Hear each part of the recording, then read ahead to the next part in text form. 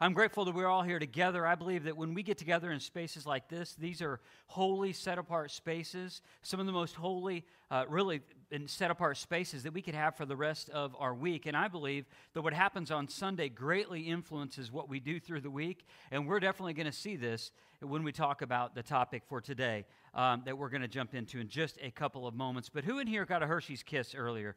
Anyone? Did anyone eat it already? How long did it last? Not very long.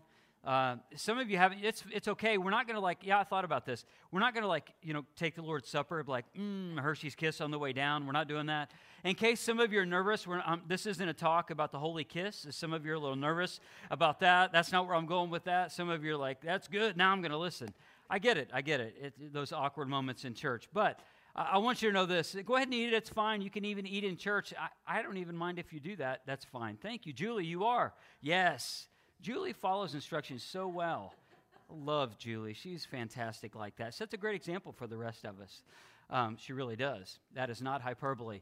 But anyway, we're in week 2 of a series called Steadfast, and what we're talking about is the value of relationships, and talking about particularly having sticky relationships in a world coming apart. I don't have to tell you of all the things that are going on in the world and that have been for really decades, but really it's just been magnified over the last year and a half. But what I do want us to see is this. What we talk about here, when we talk about relationships in this series, greatly affects our witness. It greatly affects how we're seen in the world and how we show up in the world. So it isn't just that we hear these little nuggets and we put them in our mind and then we go out and we just kind of opt in or opt out of these truths. This is a core message of us, if you're a follower of Jesus, to live out these principles so that we can share the good news with others. And one of the ways that we share good news with others is by having great relationships. So we're going to talk about that today. I want to talk about, just briefly give you the bottom line for last week, though, as we begin. Some of you missed that talk. So this is the bottom line. You can catch up online from this one. Week 1, the bottom line was this. Disciples of Jesus are to judge one another with right judgment and scriptural discernment. So we're to use right judgment. I talked about all the bad ways that people judge one another, but if you're a follower of Jesus, we're to use right judgment, which means that we can judge one another's character, and if somebody's not living in the truth, we can help them to live in the truth, and all these types of things, but we have to have scriptural discernment. So it's core that we understand, to at least to an increasing degree, the Word of God. Because if we're not spiritually discerned, if we're not scripturally discerned, and if we're not ourselves, if we're not allowing God to speak to us about what's going on in our life, then we have no bearing to even share anything about something that's going on in somebody else's. And Jesus had a much better way of saying it. He talked about specks and planks. He says, why is it that you're so willing to point out a speck in somebody else's eye, but all the while you have a plank in your own eye, talking about improper and hypocritical judgment? That's what we talked about last week. Now let's get into what we're going to talk about this week. If you have your Bible, go into the Old Testament, and we're going to jump into Proverbs 16:28. I love verses like this because you know exactly where I'm going, and yet there's no mystery in this. There's no question. What does he mean? Like, what did God mean when he said this? There's no way to wiggle away from it to say and just choose to be deceived, because sometimes we just choose to be deceived. That way we can be disobedient. Did you know that? Sometimes we can just choose to be deceived, like, I just didn't know that God wanted me to love my neighbor that I just really don't like. Really? Wow. Stop choosing to be deceived. That's a whole other talk. But now we're going to get into my talk and maybe a little bit less cynicism. Here we go. In Proverbs 16:28, this is what the Word of God says. A perverse man or a dishonest man stirs up dissension, and what's the next word? A gossip. Maybe your translation says a whisperer. I love that. Yeah, I think the ESV says a whisperer. The whisperer separates close friends. It separates close friends. So a perverse man or perverse man and woman, if you choose, stirs up dissension, and a gossip separates close friends. One of the things that is interesting about the Bible is when you run across passages like this, we don't really have to wonder what God's saying, and we don't even, because it makes it so clear in the Word of God, but also we just know it from our everyday life. Who in here has ever lost a friend over words that were said or unsaid? Let's be honest with one another, right? So you already know that this verse is true. Who in here has had somebody gossip about you, and because of that, you had to separate that friendship because they were gossiping about you? Raise your hand if that's ever happened to you. See, we just know this. And I love when our life actually verifies so clearly and simply what the Bible is teaching, that gossip separates close friends. And the reason why this is so gut-wrenching to me is because what we talked about last week, when Jesus, he redefined, he elevated the type of love that followers of Jesus are not just supposed to have with people who we like, but also people we dislike. People we just can't seem to get along with. People that just see the world completely differently. Jesus had a certain category for these type of people, and he called them our what? Enemies.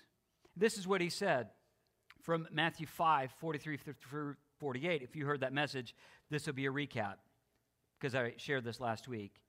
You've heard the law that says, love your neighbor and hate your enemy. But I say, Jesus' words, love your enemies. Pray for those who persecute you. In that way, listen to this, it's an amazing thing. You'll be acting as true children of your Father in heaven. Meaning that there is an aspect of God, of just this love out of the being and just true character of God. And because of that, when we actually pray for those who persecute us instead of talking bad about those who we feel are persecuting us, instead of just using words to go at them like people are coming at us or to gossip about someone else, but instead when we choose to love them, even people who we would consider our enemies, that we are acting as this is just the Bible. In that way, you will be acting as true children of your Father in heaven. In other words, when we love our enemies, we're actually acting like true children of God. You see, this is a beautiful thing, because what happened is there was just a disconnect from your mind, and it just reconnected with your heart. And the reason why there's silence in the room is not because you're sitting here thinking about what I meant, is because you know in your heart intuitively what I meant. That God's word speaks like that, speaks boldly, speaks clearly. This verse continues. For he gives his sunlight to both the evil and the good, and he sends rain on the just and the unjust alike. If you love only those who love you, what reward is there for that? Even corrupt tax collectors do that much. If you are kind only to your friends, how are you different from anyone else? Even pagans do that. But you're to be perfect. You're to be mature. You're to be perfect, even as your Father in heaven is perfect or mature or complete in this way. So this is ultimately what drives us to be relationally resilient. This isn't our idea. This isn't some creative way that I'm thinking, oh, how can we take a worldly paradigm and apply it to our life and then slap some scriptures to it? Instead, it's completely different. How are we actually going to go out and love our enemies? We need to have tangible things, and the Bible speaks about that. And the Bible speaks clearly and boldly about the power of our words, and particularly today, gossip. Gossip separates close friends, but yet relational resilience is what I talked about last week, is the capacity to keep committed and to recover quickly from what? Relational stress. Because we all endure relational stress. Can we say amen to that? We all do. We all face relational frustration. Marla and I have an amazing marriage, but it's not a perfect marriage. We've been married a long time, some of you longer, and you would even more so know this to be true. There are days in marriage that are just hard, that there's even relational stress and relational frustrations, even with the closest and most intimate relationships that you would have on earth. We just know this to be true. This happens at the friend level. This happens outside of marriage, even in the family level. And relational resilience is the capacity to keep committed in times when the world would drive us apart. In those times of relational stress and letdown. Also, relational resilience is this, summarized a different way. It's the ability to connect, reconnect, and or to resist disconnection from other people. In a culture that is, I just want to cancel you. I'm going to pretend you don't exist. I'm going to ghost you on social media. I don't have the guts to unfollow you, but instead what I'm going to do is I'm going to hide all those posts because you're dead to me. That's the world we live in. That is relational fragility. Being very fragile, fickle. That's not the way of the gospel. This is not the way of God's people. The way of God's people is to be relationally resilient. It's the ability to connect, meaning that we give ourselves in community to one another, particularly in the family of God. That we don't have to hide parts of our life that are ugly to a few people in the family of God, not to everyone. We're not going to have like an open forum up here. All right, this is my 5 major sins this week. Well, this is my 10 major sins. That's not what I'm talking about here. But the thing is, you need to have a core group of people who you can actually be honest with and who they can be honest with you and about them. This is one of the essence of being relationally resilient, is being gospel people. People who were dead in their sins, and now we together are alive in Christ. That we have a unity in Christ. We have a common unity together under the bride, or that we are the bride of Christ. So relational resilience, back up one there, Michelle. It's the ability to connect, which means that we have to connect, and we have to stop the tendency when it comes to church. Listen to me, please. We have to stop the tendency in church to kind of sit back and say, well, no one talked to me. Well, I just don't have any friends because nobody talked to me. Yeah, I get it. Okay, maybe nobody talked to you. Maybe they did, maybe they didn't. But did you talk to anybody else? Because sometimes we actually answer our own question, and we actually become the solution to our own problem. Because the problem is disconnection from other people, but the solution is us getting connected to other people. So it's connecting, it's also reconnecting, and it's resisting that disconnection. To say, oh my goodness, they let me down again. I'm frustrated again. I can't believe they did that again. We can't be like the world. We have to be more like Jesus. This is who Jesus was. This is what Jesus modeled. And this is who that we need to learn to be. Followers of Jesus, remember, they lean in when the world does what? The world leans out. Words matter, don't they? So we talk about how gossip separates close friends. We just know this intuitively. We're really going to drill down on this topic of gossip.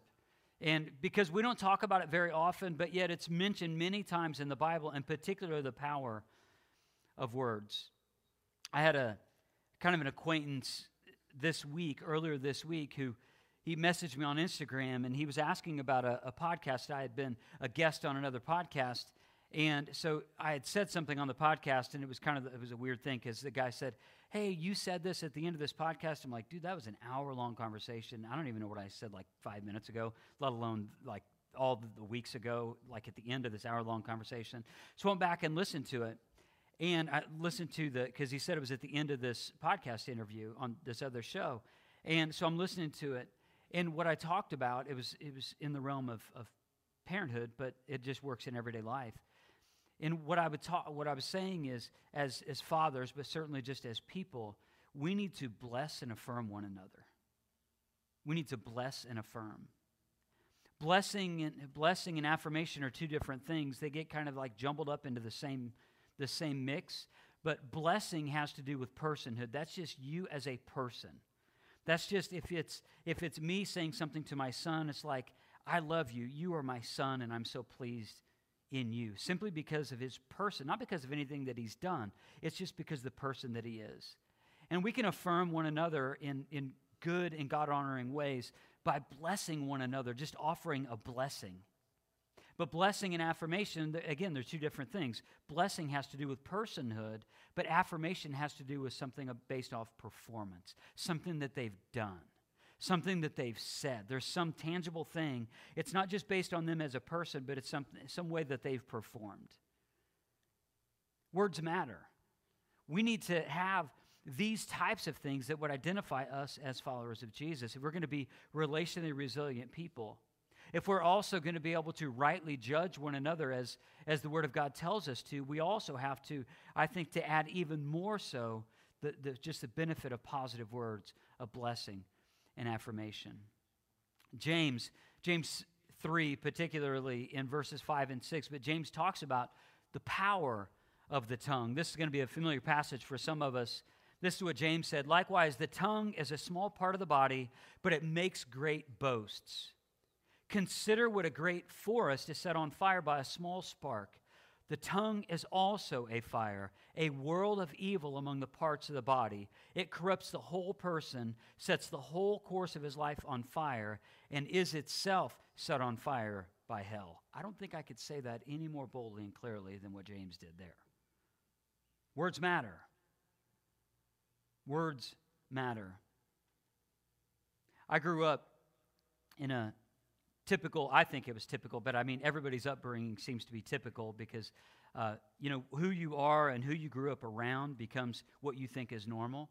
And what I thought was normal growing up is gossiping. I just thought that was normal because I had one particular family member who would sit literally every night after all the chores were done, dinner was done, and this particular individual would call a friend who lived in another city, but they knew who was in the other city, and they would just, oh my goodness, I can't believe, what this person is doing and who they're doing it with, and I can't believe they bought that. They can't afford that. Oh, he lost his job. Well, you know that? He's always been lazy. It's just like all these things back and forth and back and forth.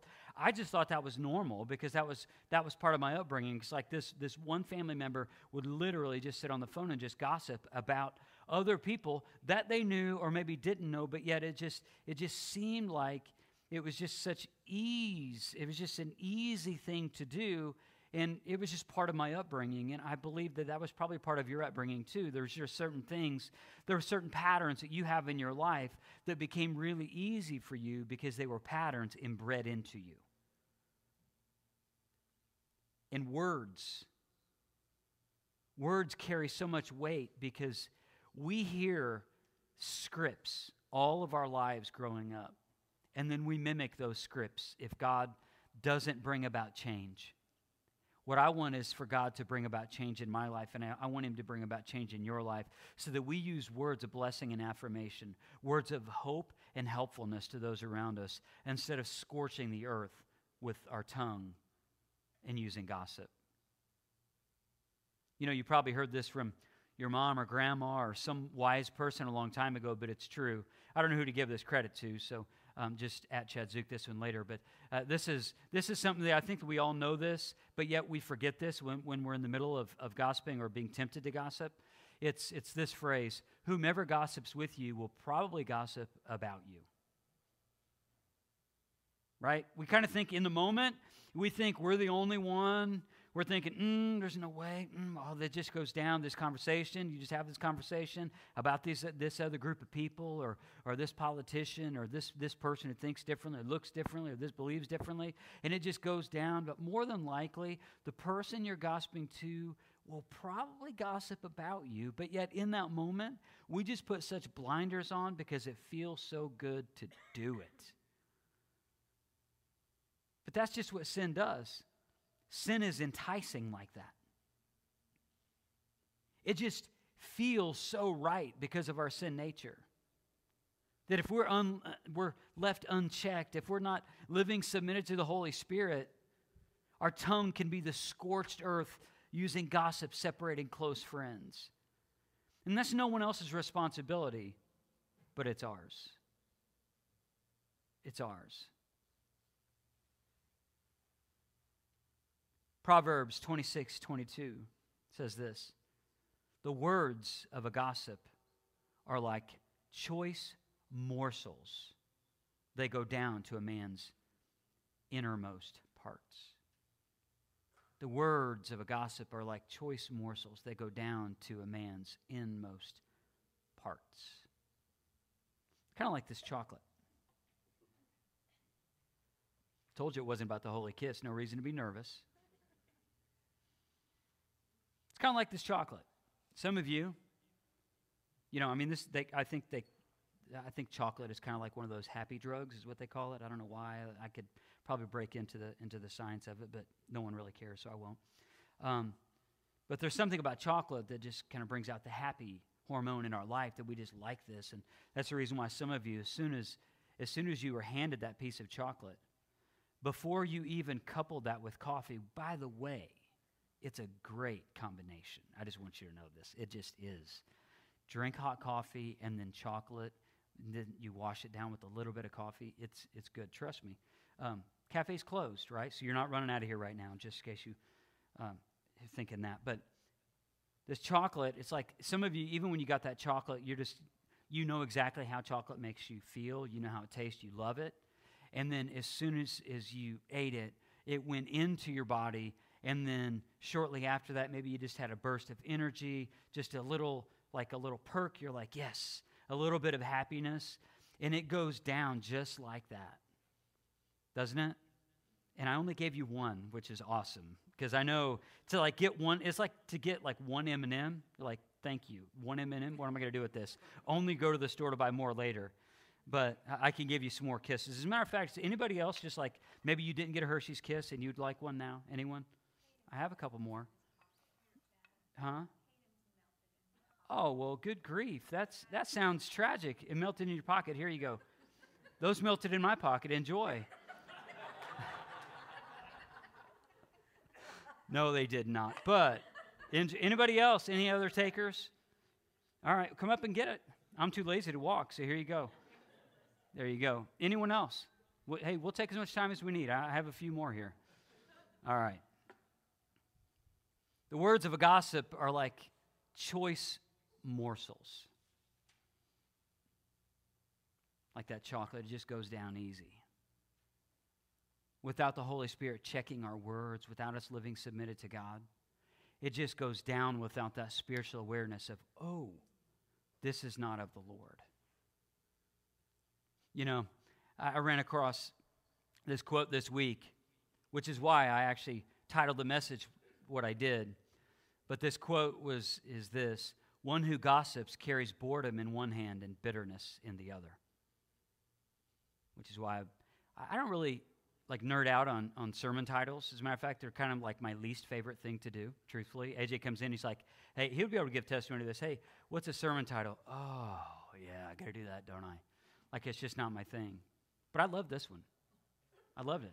This was a sermon title for today. So if you don't have a worship guide, you're missing out. This is brilliant. Boredom and bitterness had a baby and named it gossip. I mean, I thought that was good. Anybody else think that was good? I thought that was good. Some of you are like, yeah, you could do better. I could. I just told you, I just typically don't like doing that. But anyway. But there's a lot of truth to that, right? When we're bored, our minds wander, not thinking about ourselves or even thinking about things that would be helpful about us, but start thinking about other people. And then also the bitterness side of it. It's like if we're bitter with somebody, we just have this low-level bitterness, then usually that comes out in our words, doesn't it? And sometimes it comes out in words that are like gossip. Because the words of a gossip are like choice morsels. They go down to a man's innermost parts. In social science, gossip usually is defined as communication about a person who isn't present in a way that involves evaluation of that person. It's like evaluating the person. Okay, some of you are unclear on what gossip is. It's this evaluation. It's like going into it like I can do it better, I am better. Either that or there's a hurt that's driving it, but it's defined as this communication. Of course, when the person's not there, because half the things that we would say maybe about a person, we would never dare say to their face. Whole other reason for that. One of the things I found, too, is curiosity, exaggerations, embellishments, and speculations all fuel gossip. I've actually been wanting to tell you as a church body this for quite some time, because we can become so curious about what's going on in somebody else's life, and what's driving that curiosity is not love for neighbor, but it's just looking for dirt on neighbor to talk about them. Can we be real about that for a couple of minutes? And it comes across as this curiosity. Well, that's just what I heard. What, did you hear that too? And then it's just a question, and it seems like maybe it's even cloaked in a prayer concern. Well, I want to pray for them, but first I want to talk bad about them for 10 minutes. And hopefully I pray about them later. But it's hidden in curiosity. Exaggerations grow, embellishments. And then also there's some speculations. It's like you know this may be fact and you know this fact, but yet you create your own line of speculation in between to connect those two things so it makes sense to you and so you can tell the story to somebody else. Question is, why do people gossip? Sunday school answer is what? Sunday school? Oh, we don't have Sunday school. Never mind. It's sin. The Sunday school answer, we had Sunday school. You missed it. It was at 9:30. Just kidding. The Sunday school answer is sin. But some other reasons why people gossip is this: to feel superior over someone else, or to feel in control, maybe in a life that's out of control, just out of pure boredom, like we pointed out a couple minutes ago, to feel connected, just to feel connected. Like they don't know how to say something positive, so they just kind of connect to something negative, and that just goes down easy, so that's what they talk about. To get attention. Maybe because they're just lonely. And negative attention is better than no attention. At least it seems that way. Or perhaps out of anger or unhappiness. See, sadly, what happens with gossip is gossip actually dehumanizes in order to paint a false caricature of that person. It dehumanizes them. When we gossip about someone else or gossip is happening about somebody else, what we're also implying is, I have this person all figured out. I can judge them accordingly because their life is really simple, and I'm better than them anyway because, after all, I would never compare their strengths to my weaknesses. So what we try to do is what? We tip the scales to benefit us, to talk about something that we think is a strength, to smear them with their weaknesses in hopes to give a false caricature of that person. This is what gossip is. To a whole other level. Gossip does this as well. Not only does it dehumanize, but gossip is a weapon against our neighbor when we ought to love our neighbor. That's the reason why gossip separates close friends. That it's a weapon against our neighbor. See, now we have a whole other category for this. Now we're starting to see more clearly what is truly happening in these moments. We need to do something to where we look at this with more clear eyes, Spirit-filled as we need to be, so that we can actually love people who are around us and not just talk about people around us. Because when we do that, it forms scorched earth, and it is a weapon against them. It dehumanizes them, and they will run away from you because gossip always separates close friends. Straight Bible. Proverbs 16:28 again says this: a perverse man or a dishonest man stirs up dissension or conflict. And a gossip, a whisperer, separates close friends. Gossip, in this direct sense, it means to make complaining remarks or noises under one's breath. To make complaining remarks or noises under one's breath. You see this over and over, Old and New Testament. To complain or to grumble is another way of saying that word, or to slander. To complain, to grumble, or to slander. And yet a person can also grumble or gossip against God. There's an example of this in the Old Testament in Deuteronomy 1:26 through 28. When God had sent out the spies, and Joshua and Caleb had already spied out the land, and they said, yes, that land is good. We need to possess the land. And so they already knew that they were going to possess the land, but now the discussion was going to be where they're actually going to go in. That was all the discussion was. And yet in this passage in Deuteronomy 1:26, we see that we can even grumble or gossip against God. This is what it says: but you were unwilling to go up. You rebelled against the command of the Lord your God. You grumbled in your tents and said, the Lord hates us. So he brought us out of Egypt to deliver us into the hands of the Amorites to destroy us. Where can we go? Our brothers have made us lose heart. They say, the people are stronger. Notice, they say. Not what did God say, what they say. They say the people are stronger and taller than we are. The cities are large and the walls up to the sky. We even saw the Anakites there. This grumbling against God. How many times have you or been around somebody who mumbles under their breath something about God? And maybe you or I have actually done this where we're like the Israelites, where we've mumbled things under our breath against God, but we've actually mumbled a lie that somebody else whispered to us, that we received that lie, and now we're grumbling and we're repeating the lie against God. Gossip comes from the heart and often stems from a hurt. I invite you to go to the New Testament, into Luke 6, starting in verse 43. Gossip comes from the heart and it stems from a hurt. Luke 6:43 through 45 says this, "No good tree bears bad fruit, nor does a good tree bear bad fruit, or bad tree bear good fruit. Each tree is recognized by its own fruit. People do not pick figs from thorn bushes or grapes from briars. The good man brings good things out of the good stored up in his heart, and the evil man brings evil things out of the evil stored up in his heart.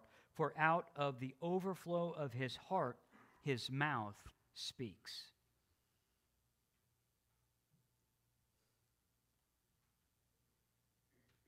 And yet we're reminded about the heart. I love Eugene Peterson's paraphrases, what he said about the human heart. This is the unregenerate heart, I will tell you, that he makes reference to in Jeremiah 17:9. This is Eugene Peterson's paraphrase of that. He says, "The heart is hopelessly dark and deceitful, a puzzle that no one can figure out. But I, God, search the heart and examine the mind. I get to the heart of the human. I get to the root of things. I treat them as they are, not as we pretend to be." Not as we pretend to be. That God speaks to the heart. It is only God who knows and can delve into our heart. We can't dabble. We dare not dabble into the issues of the heart. God made us for who we are, and He's also creating us, those of us who are in Him, to be more like Him. So consequently, we need to go to the Lord so He can examine our heart, to show the things that are in us that are not of Him. And of course, a person can gossip even against people we don't even know. We can gossip against people we don't even know. Social media is famous for this. It's famous. I found a column this week, or 2 weeks ago rather. It was this: 10 ways to gossip in 2021. You're right on the edge of your seat. Can't wait for this one, right? First one is email. Because you can create your own list. There's a lot of emails that go out and you can actually do it anonymously. Well, it's kind of anonymous. Google knows and the NSA knows, but other than that, it's just you and the person, but they just don't know it's from you. You can do it through Facebook. Smear somebody without saying their name, but yet your little friend circle knows who you're talking about, but you just didn't put their name out there because, we live in the South and we want to be nice. So we only gossip and don't use names. I say that with a lot of brokenness in my heart because I know that it's true. On this list was Instagram, Twitter, Snapchat, websites, YouTube, anonymous comments, texting now because of all of that, and then blogs. There was a psychologist who claimed this, or a scientist rather, American scientist by the name of Jonah Berger. He said that Facebook particularly evokes powerful emotions, direct quote, powerful emotions like happiness and laughter and even anger, which increases the chance of people sharing these feelings with friends online.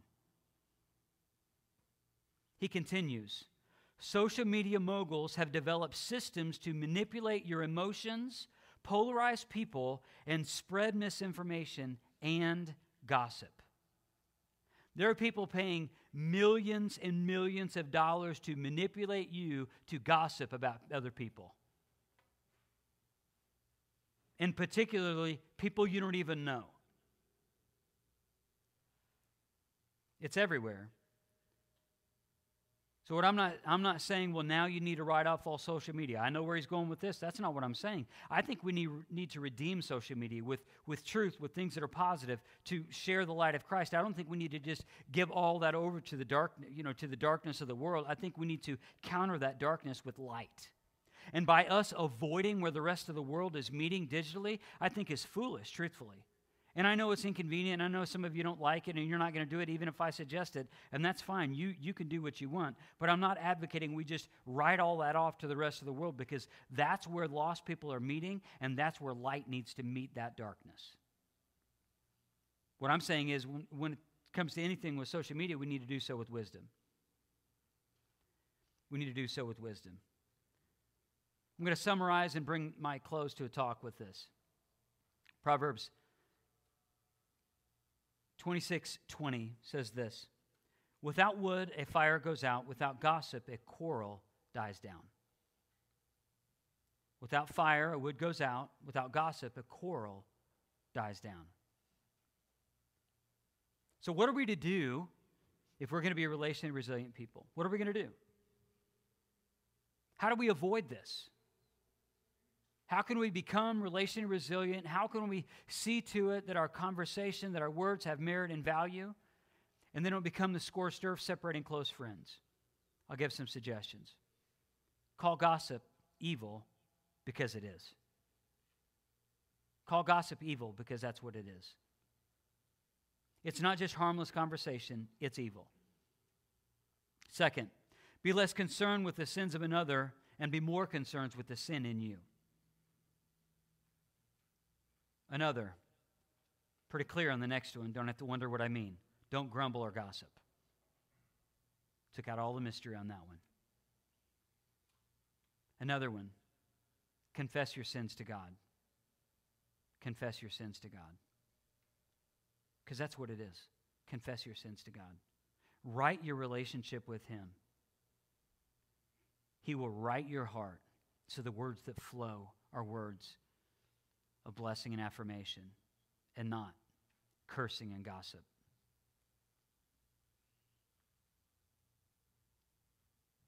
Confess your sins to one another. Confess your sins to one another. Find a few people who are in your circle to share what's really going on in your life. As soon as we expose these sins to the light, they lose power. But they thrive in the darkness. Expose them. Confess the sins to God. Confess your sins to one another. You can look at James 5:7-9 or 16-19 to see why we need justification, or to see the biblical justification for confessing our sins to one another. And lastly, honor one another with words of blessing and affirmation. We're going to end today's message with just a song of declaration after we have some time of just asking the Lord to examine us. But I want to kind of create this mock scenario while the band comes forward. I want to create this mock scenario. Let's suppose that somebody is gossiping just mercilessly about Jane. Now, I chose Jane because we have no one in the community named Jane. And because it's important not to feed the gossiper with curiosity or agreement or further questions to spur that on, there's some things that we need to say if somebody is gossiping against this fictitious person named Jane. If people are gossiping about Jane, here's one thing you could say. Gossip separates close friends, and Jane is a valued friend. That gossip's going to stop. Another thing you could say is, I notice that you talk a lot about Jane. I'm curious as to why she interests you so much. Another, let's take a look at it from Jane's viewpoint. I'm more interested in what God is up to in your life. You want to shut down the conversation? That might do it. We out. All right, here we go. Here's another. Is this issue serious enough to bring to Jane? If yes, go talk to Jane. If not, stop the conversation. Another thing, it's two more. Let's talk about something more positive. It's a kinder, gentler way of saying that. And another one is this. I feel uncomfortable listening to negative judgments about Jane. I feel uncomfortable listening to negative judgments about Jane. Maybe we should just go talk to her if we think it's that important. I invite you to stand.